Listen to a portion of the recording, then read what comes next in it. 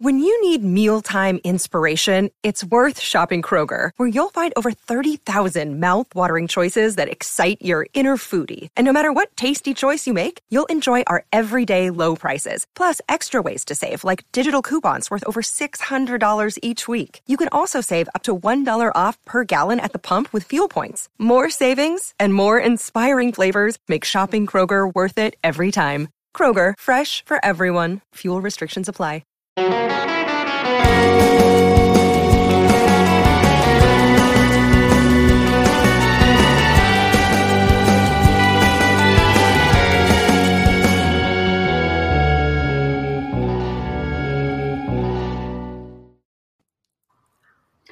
Oh, hello, listeners and viewers. We're back with a new installment of Shocking, Lurid, Tawdry, A History of American Scandals, special miniseries, Impeachment. American Crime Story. I'm your bruised and battered host, Mark Pikert. And I'm Casey Howe. We're powering through this fine television programming. And you know what? We know. We did not do an episode last week, neither podcast nor YouTube. Let's address that elephant in the room. Let's just come out with it. You know what? We were traveling. It was called Self-Care. Look it up. And then I totally forgot to tell Casey that I was unavailable to record. And so she spent the entire week sitting in her Watergate apartment, just waiting for a man to call her and for her phone to ring. And I waited and ate Chinese food with my BFF who had to come over just in case you called. From Portland? Cat? Something like that. Pacific Northwest. Yes. Anyway, so we did self-care, and then we immediately eradicated our self-care by watching episodes 2 and 3 of Impeachment, American Crime Story. Yes. So you're lucky, listeners, because we're going to just do both of them at the same time and get it over with and just rip off that Band-Aid. So there we go. All right. I'm just going to say it. I'm going to say it based on episodes 2 and 3, Casey. I think that we're supposed to revise our revised opinion of Monica Lewinsky, and we're supposed to hate her now. Okay. That's fair. Yeah. I think that's the message. That's how I feel. Yeah. I think the message I'm getting from all of the representations of the female characters is nope, not going to like any of them. Mm-hmm. Yeah. So I don't know. Episode 2, you got into like a little like sympathy for Monica. And then episode 3, they just said, haha, gotcha, out the window. Episode 3, when she goes into his office after giving him the letter, is straight up Fatal Attraction. Oh, yeah. Good call. For sure. Like when she turns on a dime and she's like, no, I'm sorry. Okay, I'll talk to you later. Yeah. Like, no, she's going to go murder that bunny and put it in a pot of water. But let's try to maintain some sense of consistency. Yeah, episode 2. Episode 2. We learn about the affair. This is how they meet. This is their origin love story in episode 2. Her and her fucking little hats. Here's a hat pin because you look so cute in your little hats. Yeah. So here's the thing, because we both are big fans of the slow burn season about the Lewinsky scandal. Yes. And it humanized her in a way that nothing else had previously. Very true. In a way that this is not doing, because it is one thing to be the person, to be the friend of the person, or to hear about the person who is a sad sack waiting for the phone to ring, waiting for some man to get in touch with her. Right. I've been there. Absolutely. And I have probably been as annoying as Monica Lewinsky is in episode 2. But there's a difference between living through it and watching someone pretend to do it. Because that's true. Go on a car ride. Go to the zoo. Like do something. Yeah. No. And I also don't like how like when women are sad on television, apparently the lights don't work in their apartment. So you just never, you turn on a lamp for an entire condo. I was like, why are there no lights in this place? Why is she always in the dark? I was like, oh, yes, I get it. She's sad. But I'm like, if I'm sitting around my apartment waiting for a phone call, I mean, turn on the lights. I mean, and that goes straight to Linda Tripp. The best part of my day is when I heat up a baked potato and I sit down. But when I look at my kids, I realize the kids you didn't mention in episode 1. The kids that we had to learn about because one of them yelled at you one day about the car or something like that. Yeah. Like, no. And this is, I don't know how to address this because this is the story, but I do not know anything about Linda Tripp. I know more about Linda Tripp. I do not know anything about Monica Lewinsky or Paula Jones that is not directly related to Bill Clinton. That's a good point. I don't know anything about why Monica Lewinsky is in DC. I don't know anything about her aspirations, her hopes, her dreams, her life outside of how she defines it through the lens of Bill Clinton. Right. No, it's very true. And I was thinking about that today. I was like, there's just no depth to any of the characters. There's no depth to anyone, not to jump ahead, but I mean, even none of the characters, like not even, and so there's just no depth to it. It's very surfacey with all of them. And that just doesn't lend itself to me caring. Like it just, well, no, not at all. And I tweeted today, it feels like this entire series is just a Clinton Lewinsky themed Met Gala.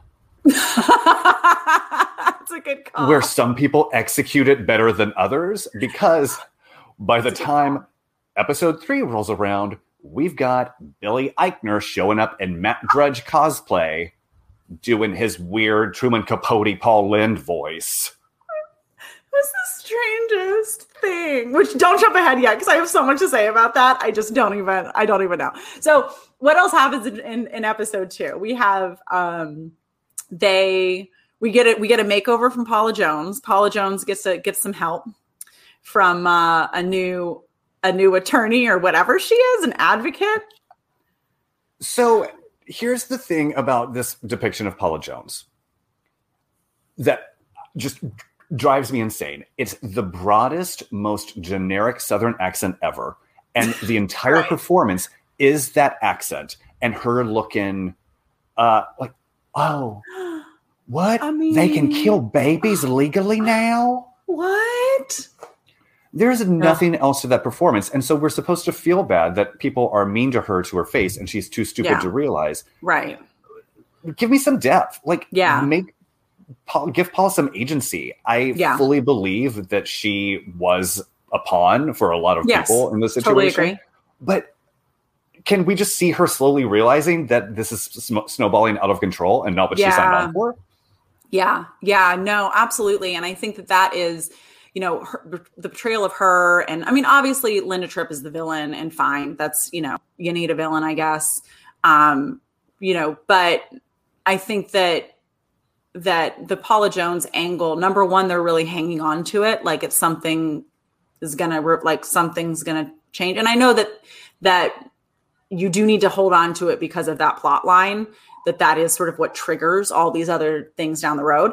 But I think that, from that standpoint, it is, she's just so surfacey, and the makeover thing and the this and the that. And I'm like, I just don't, there's no background. It's hard. You don't care about the characters if you don't build any of that. You need to have it. And I always think with a limited series, that's what a limited series allows for. It's not something a movie always allows for, but you have however many episodes we're going to have to sit through. We have that many episodes where it's like, you have time. You don't need to spend that much time on Bill and Monica in his side office. Like, we all know, like, those little bantry dialogues, I'm like, this is not doing anything for me. Like, and then I was like, is Hillary ever going to come back? Like, was that it for Edie Falco? Like, what are we doing with her? Like, so I was trying to think why and then she becomes the villain in episode 3. They're like, not Bill's fault, Hillary. Yeah, she's just the worst. So she would never let him settle. Never let him say it. What? Like what? No, that whole. Anyway. But I was trying to think why I liked that. I was trying to think why I liked People versus OJ as much as I did, and I just loathe watching this. Spoiler alert: I really don't care for this program. And it's because it's the thing that you were just saying. In OJ, we got deep dives into all of the characters and all of the side characters. And we really explore the entire situation from a 360-degree point of view. Yeah, and it's not all about the murder. Like, it's, you know? Yes. It's not 8 parts on the car, on the, like, the Bronco chase. Which, by the way, don't bring that car back. You gotta let it die.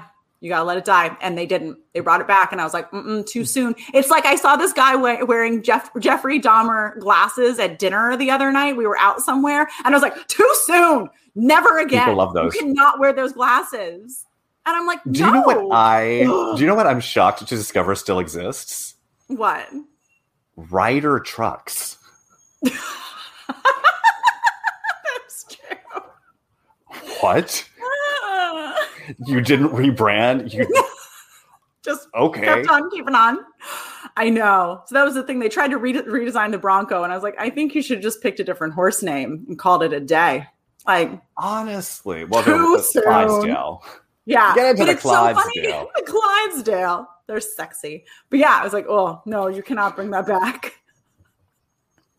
But anyway, sorry. This entire series is so relentlessly chronological. Mm-hmm. I think they just took the slow burn thing, but like not the good parts. No. Not the good parts. Not the interesting parts. So yeah. I want to talk about the 3 women, our 3 main entry points into this, and what happens to them in episodes 2 and 3. But first, I would like to talk about the peripheral characters. Ann Coulter. Her performance in episode 3 though was like amazing. Yeah, so I think both of them enter. Matt Drudge in episode 3 like comes of age, and you don't realize who he is for a hot minute. And then so episode 3 to me was it's the 90s. Did you know it was the 90s? It's the 90s. It's the 90s. Don't forget it's the 90s. It's the 90s. I was like, are we real? So we're gonna do the AOL dial-up. We are. You're gonna have the page load slow and have a full shot of it. I was like, oh my God. Yeah. My big takeaway from episode 3 was Ann Coulter delivering that fiery speech where we nudge each other in the ribs. Yeah. I mean, what's next? We've opened the door to any flabby clown to become president of the United States. I know. Fuck you. Wink, wink. You so hard. Come on. I know. That whole dialogue. I was like, oh God, really? Everything is just so obvious. Like, there's no subtlety. It's just like, see? Ha, ha, ha. And I'm like, no. And I totally agree. There's also no self-awareness, and there's no humor anywhere to be found. No. And there was some crazy stuff that went on that you're just like, you got to go like, oh, geez. You know, like, come on. So in the Michael Inhofe, what is the reporter? Oh, Isikoff. Sorry. Yes, I know I should know that. But yeah, Michael Isikoff. Because it was like, it's the 90s when he's going through his Rolodex. I'm like,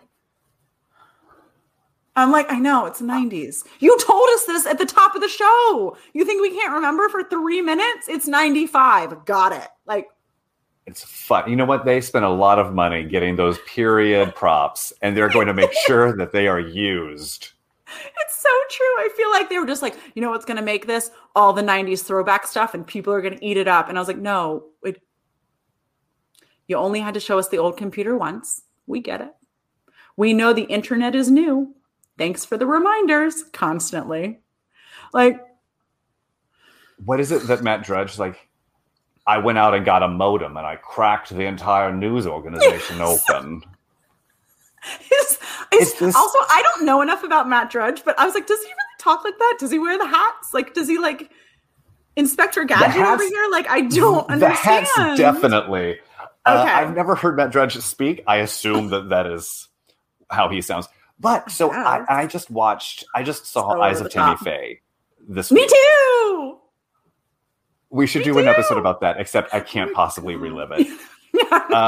But it's the same thing where it's like, if we look enough like the real people and if we get the voice down, then we don't actually have to spend much time performing. Acting. Yeah. Like, we don't have to act. If Jessica Chastain wasn't giggling, she was sobbing. That's so true. For the 4 hours that I sat through Tammy Faye. That's true. I agree. And Andrew Garfield. Anyway, that whole character scheme too. I was like, I don't. But that's how I felt watching these so two episodes this week, where it's like, okay, Kobe Smulders and Billy Eichner, like, you got the voices. Yeah. Sarah Paulson, less so in these 2 episodes, relied on the voice. I agree. And we're slowly getting a sense of Linda Tripp as this woman who has been looked over. Like, she's her own worst enemy. She's so in her head and like inventing dramas. And when Kathleen calls her out on you're exactly where you want to be in somebody else's business. Yeah. Yeah. You get a real sense of who this woman is and why she would be so seduced by all of this drama, because she goes at home at night and heats up a baked potato, and that's the best part of her day. I know. No, so you see it coming, but she does. I think this Sarah Paulson's performance on these last 2 episodes definitely sort of developed in the sense that it was just how sad she was, and not so much about like, here are my glasses, I'm Linda Tripp. Then it was just, you were like, oh yeah, I see how sad she is. I mean, there's an interesting part of the slow burn thing too, where the guy, he did the same thing. He reached out to interview her. She's like, no, I'm not going to do it. And then he followed up. He's like, I'm just going to double check, like, no statements, no nothing. And they ended up talking for like 30 minutes, and he ended up recording it, which he was like, but he came out as like, which was ironic. Like, so he was like, he was at least self-aware that he was like, I did secretly record Linda Tripp and not tell her. So he had this recording because she just talked. So he calls her up and they talk, and it's not officially on the record. So he's like, I don't think I can use it. And then sure enough, he reaches back out and she's like, yeah, okay, I'll go on the record. So like and then she talked for like 3 more hours. He's like, the amount of tape I have of this woman talking about this is obscene. And it's like, so you see, I was like, so she's still the same person. Like, she still wants to be part of this. Like, that's her whole thing. That's her whole world, So it's like, yeah, I see how, she was into it. Like when she picks up the Newsweek article and like the whole, she's so, I mean, that's her thing. So, I think that's where she gets her, significance, and that's how it all happens, which is, we know the story. But then how galling to watch 3 hours of the show now, and Linda Tripp is the most humanized character in the series that purports to humanize Paula Jones and Monica Lewinsky and go beyond their victimhood status. Very true. Very true. I know. I was like, you guys have a long way to go on this one. And I can't get beyond it. I cannot get beyond that we know nothing about Monica Lewinsky's life 3 episodes in, other than she is extremely immature when it comes to men. Yes. In a way that I have to keep reminding myself, like, you're in your 20s. You're in your 20s. Yeah. Yeah. Which I believe, like 16. Clearly, like, that was the situation. And, God knows I've been there. I've done that in my 20s. Yeah. Yeah. But it's very strange that that's all that we get of her. Yeah. No, I think it would have been so easy to like do a little background on her and why she's there and what's happening and, all of that type of, even of what's happening within the country at that time, they sort of fly over it with like when the interns start working there. But it's like, there was a lot that was happening in the country. Government shutdown. Like, yeah. Let's dig into that a little bit. Yeah. I know. I was like, can I at least get a wink wink to Ted Cruz on that? Like, come on, like, let's do this. It's like, don't quit there. But yeah, so I was surprised that I was like, oh yeah, okay. So we don't know. It would have been easier to take that time and like all their cuddly time and all of her like sitting watching a phone time and use it for content. Also, we have not addressed the fact that these are full hour-long episodes. They are fully 60 minutes long. Yeah. It's too long. Yeah, I just think that they're not covering enough. They're not pulling you in. I think I agree with you about the assessment between OJ. What was the first one? American Crime Story again. Why am I blanking? No, that was OJ. Was it? That was the first one. Okay. The second one, and actually that's a good point because the second one was Versace, and that also had a tricky narrative because it went in reverse reverse chronology. Yeah, but that was interesting because it went in reverse chronology. Like that one worked. That one absolutely worked. And you had little flashbacks and you understand where this crazy man comes from. Like that one went deep dive into that person's background. Like the fact that he is more humanized than Paula Jones. Yeah. Is a huge problem. You know, it's even with the Paula Jones, they keep talking about like, well, you know, we could go back to Arkansas. And like, it's like, well, tell me how you got to California. Like, how did that come up? Like, also, why are you Paula there? Jones, how did you end up working for Bill Clinton in the first place? That's also true. And how did you meet your awful husband? Oh, I mean, we could have $100,000. Oh, think about the house we could get back in Arkansas. Mm-hmm. Oh, did you want to move back to Arkansas? Why did you move to Malibu? What are you doing out there? Are you sure that you want to move back to Arkansas when your husband is trying to act? Oh, it's so brutal to watch. And that's all, like, she's not a person. She's just a prop. Yeah. She's a prop for this story. And she's a prop to show people how all of these different people used her. Oh, I'm sorry. Also, speaking of accents, did Judith Light become Southern in the third episode? Like in between episodes 2 and 3? I was like, aren't you like supposed to be from Connecticut? Like, I wasn't sure how she got so Southern as well. I agree. Something was off there. I was like, hang on, what just happened? Yeah, I don't know.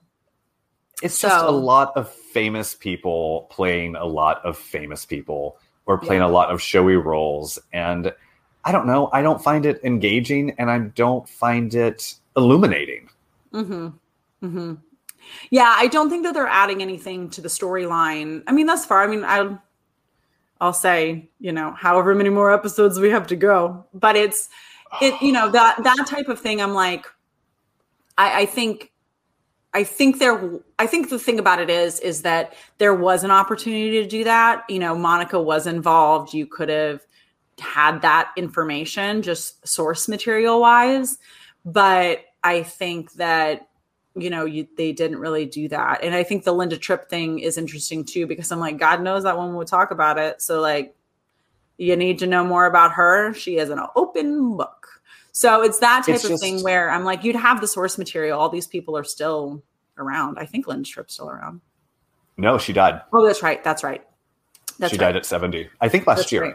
I think so. That's true. Yeah. So I just think that, you know, that type of stuff is, I don't know. There's just so much. There was so much opportunity to tell it differently. And this is just a story that we already know. Yeah. It's just, it's very paint by numbers. It's very chronological. There's nothing new or interesting about the culture. Yeah. Even something as simple as, and I hate to prescribe, like, you should have done this instead. Yeah. No, I'm not saying that. They did what they did. Well, no, I'm about to say that. Because I would have loved, like, episode 1, make it about, like, Linda Tripp. Episode 2, make it about Matt Drudge. Episode 3, make it about Paula Jones. Just the whole story from somebody else's point of view. Yeah. Yes. Well, I think that's the thing is, like, we don't need a big reveal. Like, we know what happened. So maybe you do, and you do like all of Matt Drudge and his take on everything and how he became involved. And then, you know, that's a great idea. Call them. We'll do our own. You know what? Hello, FX. Can you please go back retroactively and record, and refilm everything? Thank you so much. Thanks. That'd be great. All right. Yeah. So, okay. Episodes 2 and episodes 3. Are we rating them shocking, lurid, or tawdry? I think I'm going tawdry on that one. What do you think? I think straight up tawdry. I don't think that there's anything shocking or lurid, unfortunately. Unfortunately. We were looking for a little something extra. I mean, it's just and watching. We do. I mean, very quickly. Let's address the insane power imbalance between Monica and Bill. Yeah, which is so uncomfortable to watch because she thinks, and this is one area that I think the show actually does a good job with Monica. You see her think that she's flirting and in control and has some agency. She very clearly doesn't. Yeah.